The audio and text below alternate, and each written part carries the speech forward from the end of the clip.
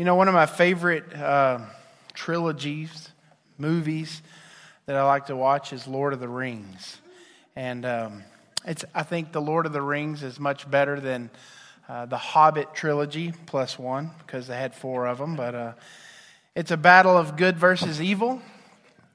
As you see, Frodo and 3 of his companions set out on a journey across Middle-earth to destroy a ring, the one ring to rule them all the way to Mount Doom. And it's a journey that would take them on some pretty exciting adventures, some very dangerous adventures. But in the Lord of the Rings movies, there's a specific point, and it's kind of at the end of movie 2, in which you have a breaking point in one of the main characters named Frodo. Frodo Baggins, he's the ring bearer. He has chosen to take this ring to Mount Doom, and he is starting to feel the weight of the ring, and he's starting to get to a point to where he wants to give up, and he's ready to hand the ring over to this wraith. And for all of you non-nerds out there in the crowd, that's one of the bad guys, okay? That's who's going to take it back to the other bad guy. So here we go. But his friend Sam, in this moment of weakness for Frodo, tackles him to the ground as he's trying to hand this ring over. And, of course, Frodo tries to kill Sam in this moment, but he comes back to his senses, and he looks at his friend, and he says this. He says, "I can't do this, Sam." And Sam says this. Sam says, "I know." And he says, "By all rights, we shouldn't even be here. But we are." He says, "It's like in the great stories, Mr. Frodo, the ones that really mattered. Full of darkness and danger they were. And sometimes you didn't want to know the end. Because how could the end be happy? How could the world go back to the way it was when so much bad has happened? But in the end, it's only a passing thing, this shadow. Even darkness must pass. A new day will come. And when the sun shines, it will shine out the clearer. Folk in those stories had a lot of chances of turning back, only they didn't.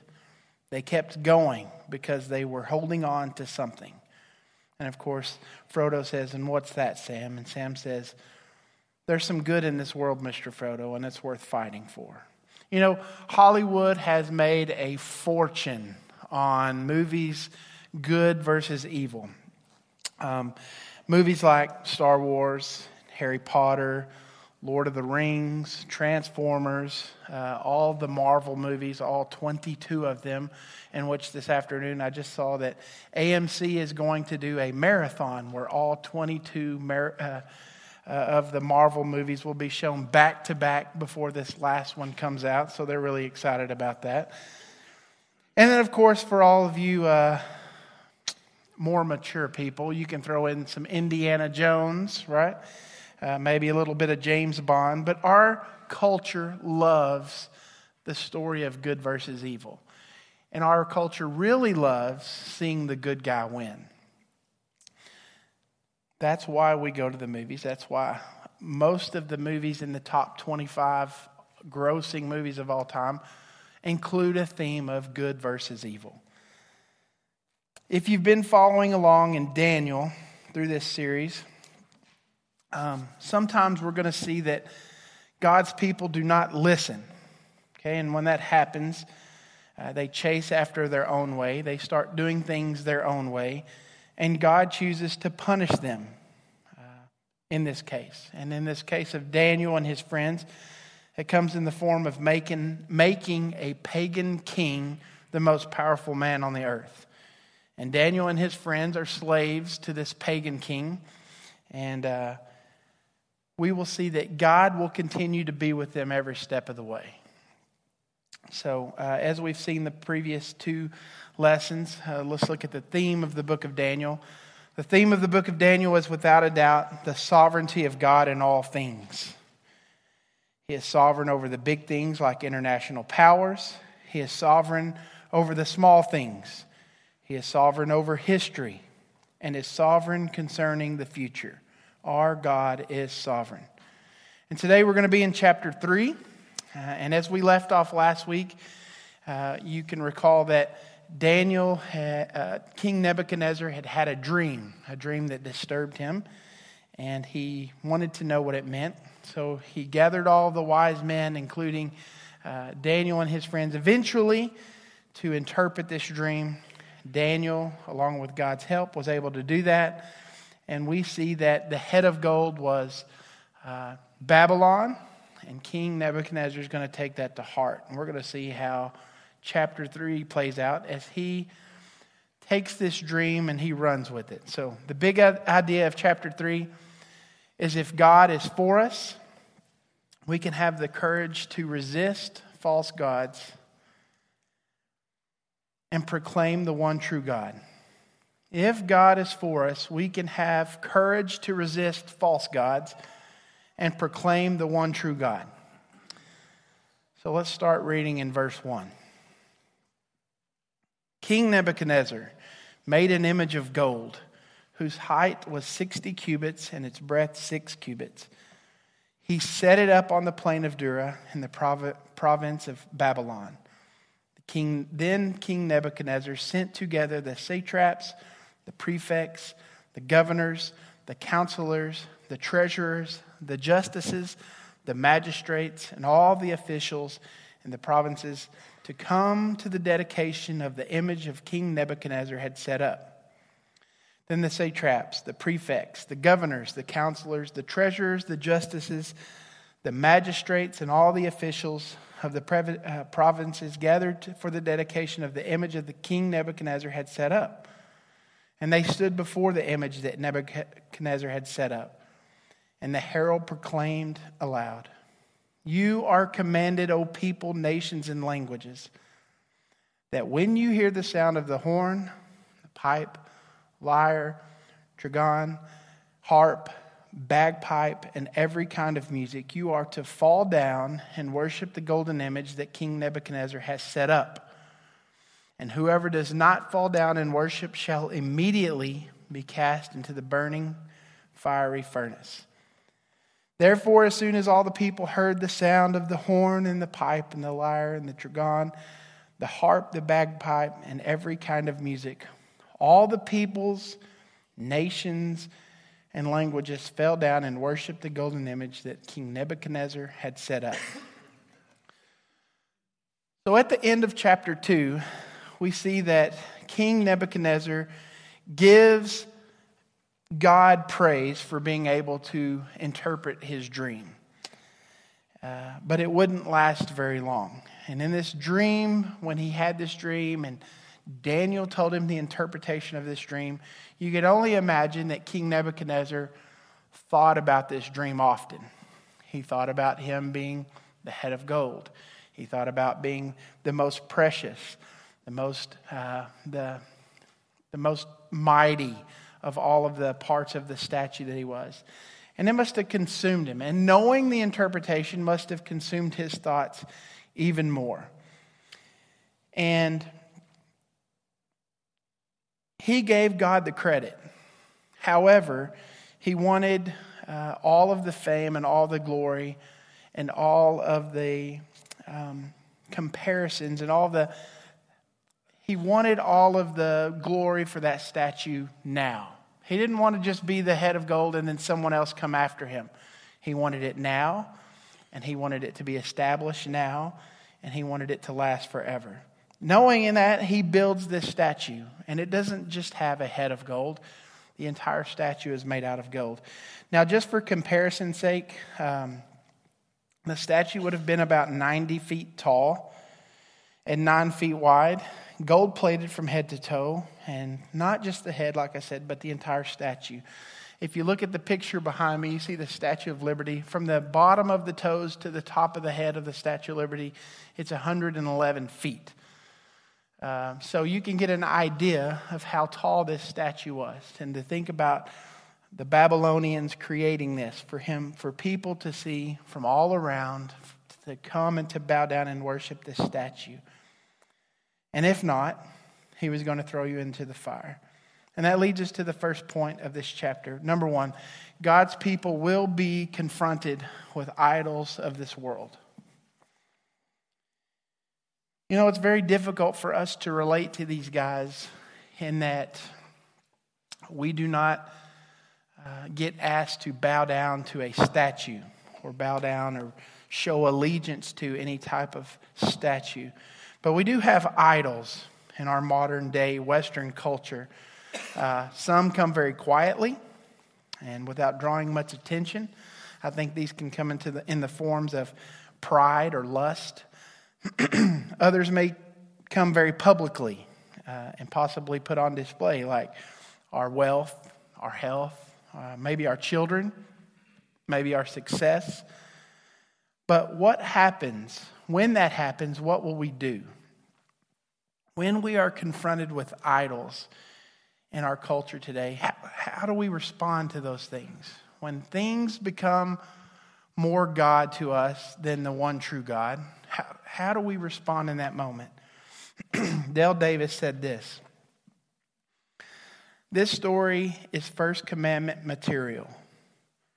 The writer holds before you this episode because he wants you to make the same response as Daniel's friends. I will believe and obey the first commandment, even if it kills me." And guess what? It just might. You know, we are not exiles in Babylon, right? But we are indeed exiles in a foreign land where we live today. And idols can be very enticing. Idols by themselves necessarily aren't a bad thing. And let me share what I mean. I love college football. Okay, I go to a college football rivalry game every year. I enjoy watching college football. I love when August gets here because college football is about to start. I spend every Saturday very religiously watching College Game Day. I love college football. However, if I were to worship that more than the one true God, we would have a problem. But I enjoy college football, and I'm going to continue going to games, and I'm going to continue this rivalry tradition I have with a few buddies. I enjoy it. In its right place, it's okay. When I put it above God or anything else above God, then we have a problem. We will be confronted by idols in this world, and they take many forms. And we need to ask ourselves, what will we do? Which leads me to our second point. Number two, God's people will be criticized by the people of this world.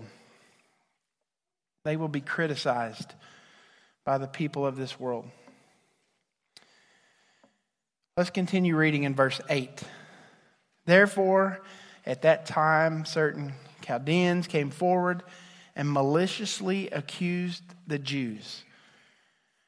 They declared to King Nebuchadnezzar, "O king, live forever. You, O king, have made a decree that every man who hears the sound of the horn, the pipe, the lyre, the trigon, harp, bagpipe, and every kind of music shall fall down and worship the golden image. And whoever does not fall down and worship shall be cast into the burning fiery furnace." Well, there are certain Jews from whom you have appointed over the affairs of the province of Babylon, Shadrach, Meshach, and Abednego. These men, O king, pay no attention to you. They do not serve your gods or worship the golden image that you have set up. You know, honoring and obeying God is not always popular. And it will not leave you popular in this world. And what I think about, I don't think we fully understand this like many of our brothers and sisters around the world. But it's a reality that when we take a stand for Christ, it often does not leave us very popular. Peter tells us in Acts chapter 5, we must obey God rather than people. And this is going to be a reality to these guys. We talked Sunday about John the Baptist and how he took a very specific stand for a biblical worldview. And as he took that stand for what was true, Eventually, it cost him his head. Okay? We don't see this a miraculous story like we're about to read from these three guys. It cost him his head. But guess who gets the glory for that? God. And we're going to see that in a moment, how God is going to get the glory out of this situation. So when it came time for these men to bow down and to worship the golden image, they stood tall. And it made the other officials furious. And I don't want us to forget that these are the very guys, Daniel and these three guys, are who saved all the wise men of Babylon. The very men who went up to accuse them to King Nebuchadnezzar were the guys that they had just saved their lives the previous chapter. The same wordage, the Chaldeans came forward and maliciously accused the Jews. This maliciously accused the Jews is the same wording that we get in the book of Esther, when one Haman stepped forward to maliciously accuse the Jews. Literally, it means they ate them to pieces. They sank their teeth into them. So they did not have any well feelings towards these guys. As a matter of fact, they did not just want them to come down from their lofty positions that King Nebuchadnezzar had gave them. They wanted to get rid of them, dispose of them, kill them, however they needed to. They had harm intended on their mind. And what better way to get this point across than doing a little kissing up? Oh, may the king live forever, verse 9. And then they go into an explanation of, "O king, we know that you made a decree." In verse 12, we know that these guys that you have appointed to manage Babylon, they ignore you, they don't serve your gods, they don't worship your statue. These are your guys, Nebuchadnezzar. These are your boys, and they don't respect you. So you've made this decree. I want you to deal with it. And I don't want you to miss something really cool. The first time studying this scripture, I've noticed this. But to flip back over to chapter 2, verse 21. They say this: He changes times and seasons. He removes kings and sets up kings. He gives wisdom to the wise and knowledge to those who have understanding. Now flip back over to chapter 3. And you will see this term "set up" used 8 different times in chapter 3. Nebuchadnezzar is trying to play the role that God plays. He's trying to be God. He wants to be God. He wants the control. He wants to be that kingdom that never ends. And he is setting up this showdown with God that we all know he's going to lose. So, number 3. God's people will be challenged to worship the gods of this world. God's people will be challenged to worship the gods of this world. Let's continue to read. Verse 13. Then Nebuchadnezzar, in furious rage, commanded that Shadrach, Meshach, and Abednego be brought. So they brought these men before the king.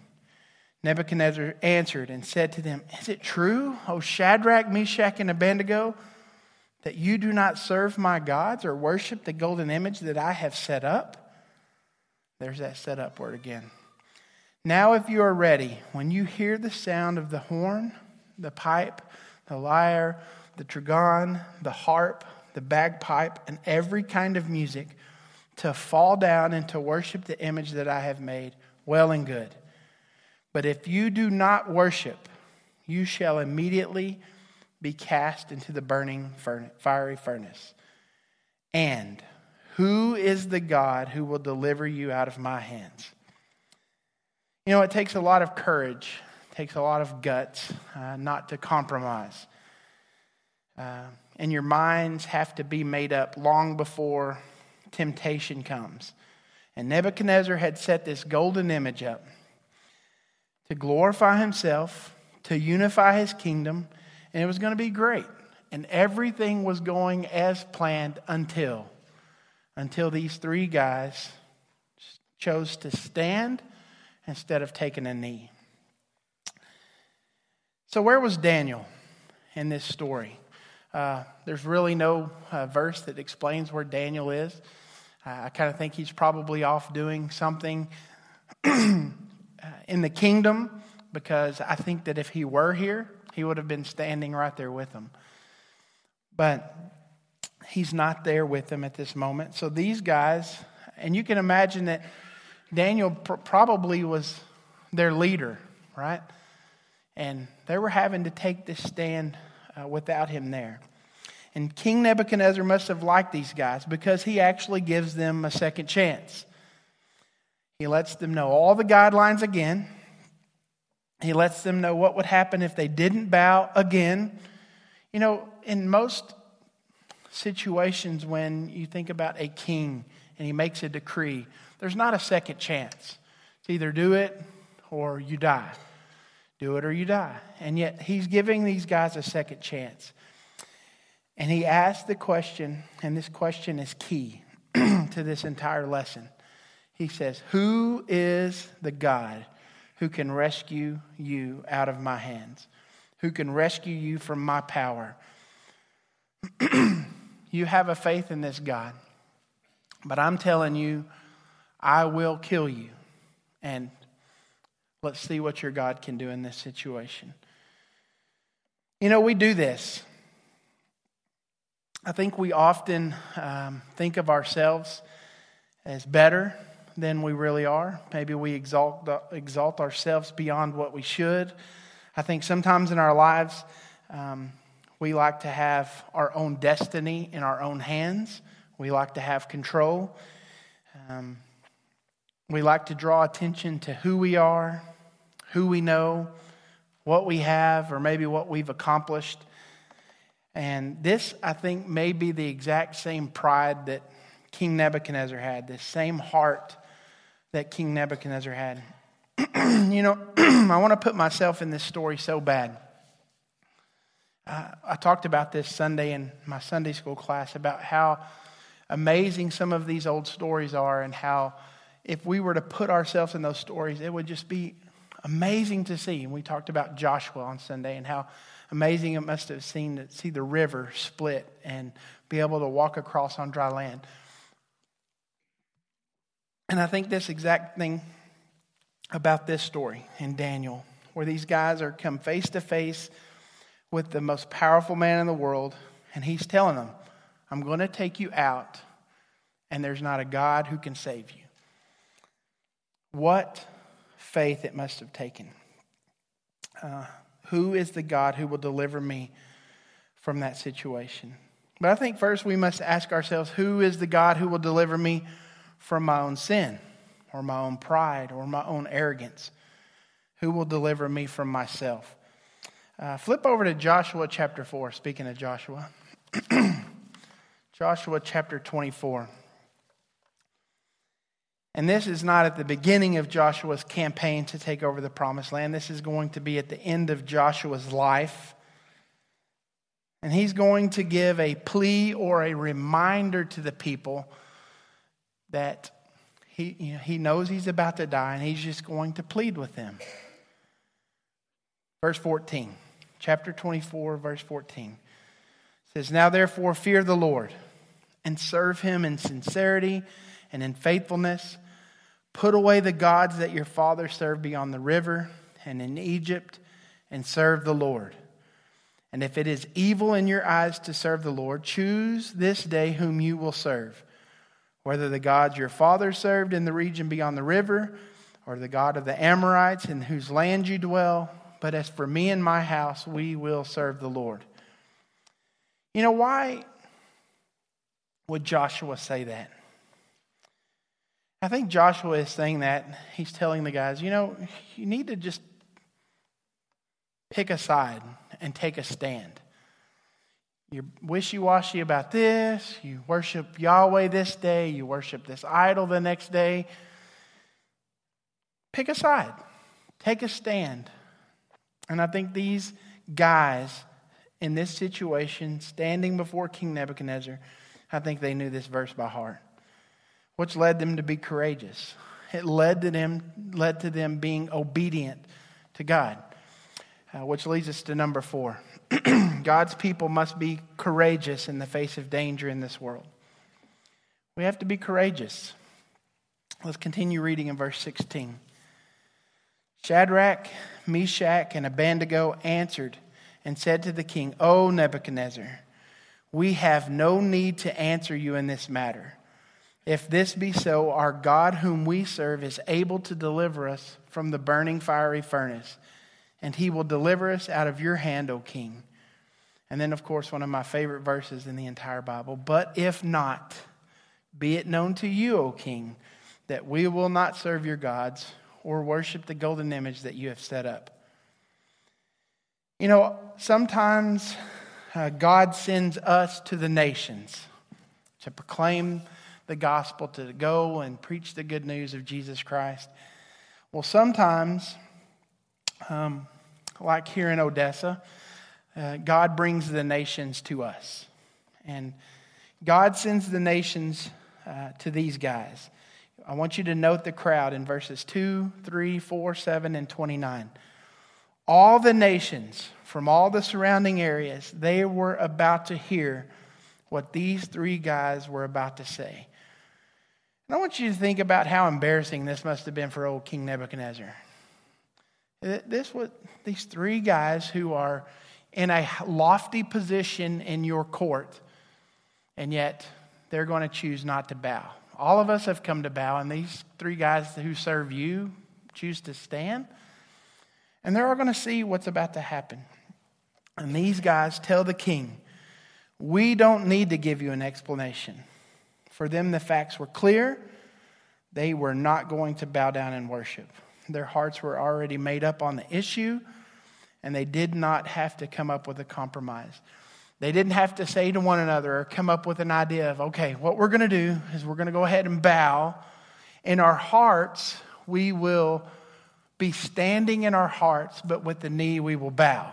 Right? We're going to honor God.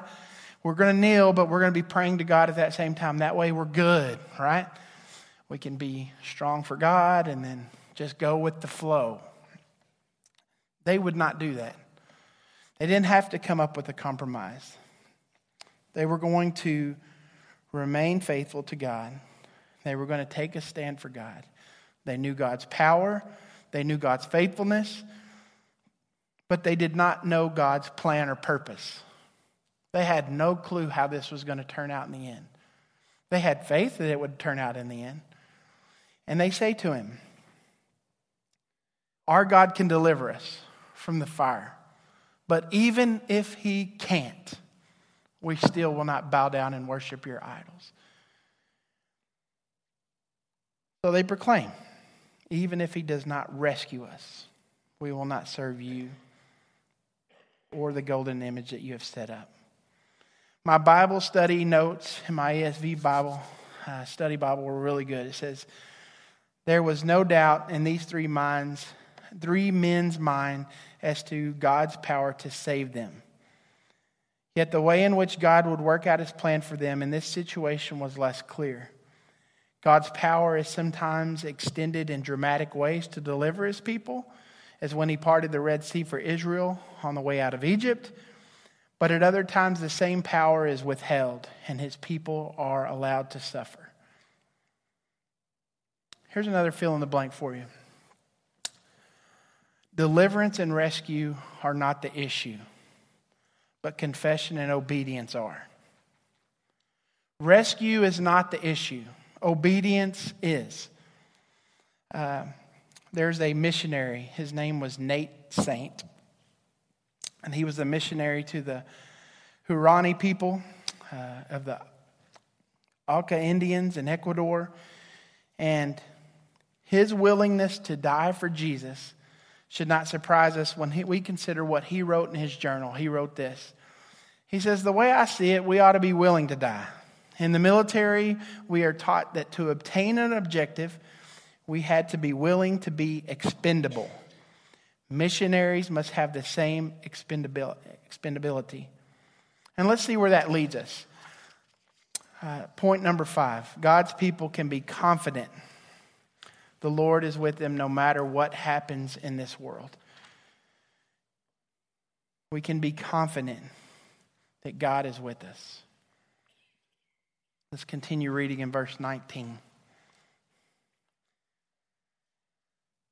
Then Nebuchadnezzar was filled with fury, and the expression on his face was changed against Shadrach, Meshach, and Abednego. He ordered the furnace heated 7 times more than it usually heated. And he ordered some of the mighty men of his army to bind Shadrach, Meshach, and Abednego and to cast them into the burning fiery furnace. Then these men were bound in their cloaks, their tunics, their hats, and their other garments, and they were thrown into the burning fiery furnace.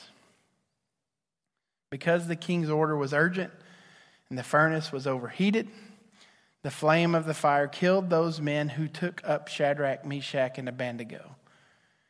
And these 3 men, Shadrach, Meshach, and Abednego, fell bound into the burning fiery furnace. Then King Nebuchadnezzar was astonished, and he rose up in haste. He declared to his counselors, "Did we not cast 3 men bound into the fire?" They answered and said to the king, "True, O king." He answered and said, "But I see 4 men unbound walking in the midst of the fire, and they are not hurt. And the appearance of the 4th is like a son of the gods." Then Nebuchadnezzar came near to the door of the burning fiery furnace. He declared, "Shadrach, Meshach, and Abednego, servants of the Most High God, come out and come here." Then Shadrach, Meshach, and Abednego came out of the fire, and the satraps, the prefects, the governors, and the king's counselors gathered together and saw that the fire had not had any power over the bodies of those men. The hair of their heads was not singed, their cloaks were not harmed, and no smell of fire had come upon them. Nebuchadnezzar answered and said, "Blessed be the God of Shadrach, Meshach, and Abednego, who has sent his angel and delivered his servants, who trusted in him, set aside the king's command, and yielded up their bodies rather than serve and worship any god except their own God. Therefore I make a decree. Any people, nation, or language that speaks anything against the God of Shadrach, Meshach, and Abednego shall be torn limb from limb, their houses laid in ruins, for there is no other God who is able to rescue in this way." Then the king promoted Shadrach, Meshach, and Abednego into the province of Babylon. Nebuchadnezzar had the kilns fired up 7 times hotter than normal. In other words, get it as hot as you can. I actually have a little experience with kilns myself. Not one big enough that would have been as big as this. But at UTPB, I took some pottery classes when I was there. This is actually Tyler Mintz. He was in high school at the time. One night he called and said, "Hey, let's go to Whataburger." I'm like, "Well, I can't. I'm babysitting a kiln." And babysitting a kiln meant that you were firing pottery inside of this oven, and you had to wait for the temperature to get up to a certain degree, and there were things you had to do all night long. So this was about a 6 to 8 hour process. So you can see the fire shooting out of the kiln when you remove a brick. This is what was called a peephole. This would let us to see parts that were melting down to see what the temperature was. This also allowed us to add salt into the kiln, which made a really nice layer on the pottery. Let me just say this. I show you those pictures for this reason. This was a very small kiln, about 6 by 6 by 6. So it was a big cube. It was not that big. We didn't get to put that much pottery in it. And we would get the temperature so hot that we would have to put on helmets with glass visors to look inside of those peepholes, because the heat coming just from that brick hole was enough to just singe your hair. We had to wear gloves, because if you didn't put on gloves, you would lose all the hair on your arm. It was hot. And I can only imagine that this oven or this kiln that Nebuchadnezzar chose to heat up 7 times hotter than normal. So hot that the very men that threw these guys into the oven, fiery furnace, were killed. They were killed. They were burnt up. So I tell you that because I stank to high heaven after I fired pottery at UTPB. I smelled like smoke. We had to wear all these gloves and things for protection, and this was a 6x6 kiln. And yet, in this story, we see these guys thrown in this fiery furnace, and it was so hot that it killed the guys throwing them in, and yet their hair was not burnt. Their clothes that they were wearing were not burnt. They were up walking around, no damage done. And they didn't even smell like fire once they came out of the fiery furnace. Nebuchadnezzar had in his mind before he threw these guys in that I have whipped Israel before. I have defeated their God before. And I have no doubt that we can defeat them again. And as he chooses to throw these guys into the fiery furnace, he thought, all of my buddies are about to see this, and cremation is going to wipe this out. And then it happened. He jumps up. Didn't we throw 3 men into the fire? Absolutely. They didn't die. They weren't tied up anymore. And now there were 4 guys walking around in the fire. And one had the appearance like the Son of God's. Verse 28, King Nebuchadnezzar calls the 4th an angel. And he invites Shadrach, Meshach, and Abednego to come out of the fire, and the fire had no effect. And of course, because of this, the king sets a new decree. Anyone who spoke against the God of Shadrach, Meshach, and Abednego shall be torn limb from limb, and their houses laid in ruins. Once again, these guys are faced with death. They escape the death, and they're given promotions. God chooses to promote them within the kingdom. I want you to imagine the nations that were represented at this event that saw what the Most High God could accomplish. And what they did is they went home and told this story to their people. Think of the nations that heard about Yahweh, who heard about the Most High God, because these 3 guys were willing to take a stand and not bend the knee. So how were Shadrach, Meshach, and Abednego able to stand firm in their faith? How were they able to remain faithful to God in this situation? Number 1, they had to know that God is sovereign. Nothing is clearer in this moment than their response when they say, the God we serve is able to save us. That is faith in the furnace. And their reverence and their fear to the Most High God, rather than to the most powerful man on the planet at the time, was evidence, and they got to shine bright for all the nations to see. Ecclesiastes chapter 12 says this. Solomon could not have said it any better. The end of the matter is this. All has been heard. Fear God and keep his commandments, for this is the whole duty of man. Fear God and obey. After all that Solomon learned and all of Solomon's wisdom, after all that Solomon had said, he came to the end and he wrote, the end of the matter is this. Fear God and do what he says. You know, if I could teach that to anyone, that's what I would teach. Fear God and do what he tells us to do. If you do those things, guess what? We're going to be more and more like Jesus every single day. So you had to know that God was sovereign. These guys had to know that so that they could stand firm. Number 2, they had to know the scriptures. These guys were able to take a stand because they knew the word. And they didn't just know the word, they lived by the word. They knew what the Bible had to say about obedience. They knew what the scriptures had to say when his people lived in disobedience. And they were reminded daily because of their being in slavery and exile of what happens when you choose to be unfaithful to God. Even in God's faithfulness, when you are having the repercussions of an unfaithfulness of people before you, God is still with them. But they had to know the Scriptures. And in order for us to stand firm, we have to know the Word. Let's fast forward to Jesus. When we think about Jesus and his temptation in the wilderness, he quoted Scripture. When Satan came at him with temptation, he quoted Scripture. When Satan threw temptation at him with Scripture, he quoted Scripture. That's what Jesus chose to use, and that's what we should choose to use as well. We have to know what God's Word has to say. Number 3, we have to be willing to die for our convictions.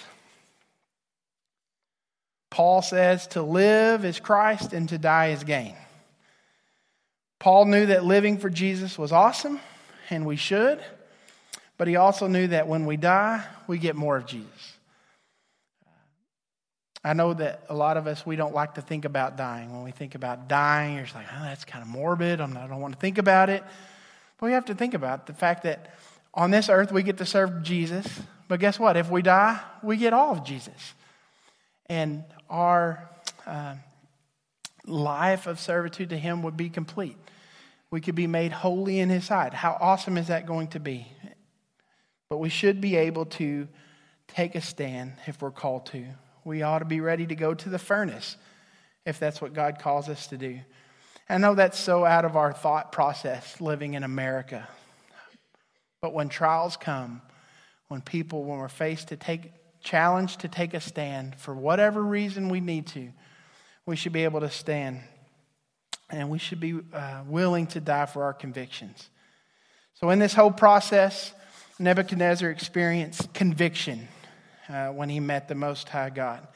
But conviction is not conversion. We're going to talk more about that next week. So just a little bit of tidbit for you to come back next week as we talk about not conviction but conversion. So how does this text point us to Jesus?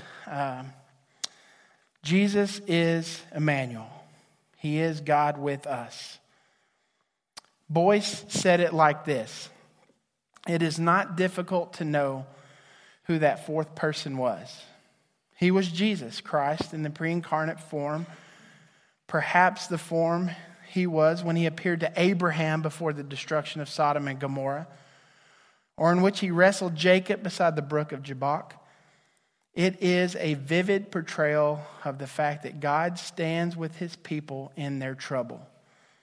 And Nebuchadnezzar looked into the fiery furnace. He saw 4 men, not 3. And the fourth, he said, looked like the Son of God. So that fourth person, I think, was Jesus. It was Emmanuel. It was God with us. Isaiah 43:2 says this. It says, I will be with you when you pass through the waters. When you pass through the rivers, they will not overwhelm you. They will not scorch you when you walk through the fire, and the flame will not burn you. Love this little quote by Charles Spurgeon. He says, beloved, you must go into the furnace if you would have the nearest and dearest dealings with Christ Jesus. And these guys did just that. You know, we started off talking tonight about Lord of the Rings. And if you've never seen Lord of the Rings, you should definitely go see Lord of the Rings. It's good stuff. And if you don't like orcs and that type of stuff, it's probably not your thing, but it's a good movie. We talked about old Sam and Frodo and how they were looking forward to the end of the story when this shadow would be gone. And they didn't want to know how it was going to end, because how could the end be happy? Well, the truth is we do know the end of the story. We do know that in Christ we have a very happy ending. This darkness, these idols that we experience in this world, it's a passing thing. And someday it will all go back to the way that God intended for it to be. And every day that we are here on this earth, exiles on this planet, we have an enormous opportunity, just like Shadrach, Meshach, and Abednego, to shine bright for Jesus. We have the ability to take a stand for Jesus. And that is exactly why we keep going. That's exactly why we remain here and we remain faithful to God until He takes us home, until He makes that complete. Those guys saw that it was worth fighting for, and those guys saw that it was worth taking a stand for, and I hope you do as well. Let's pray.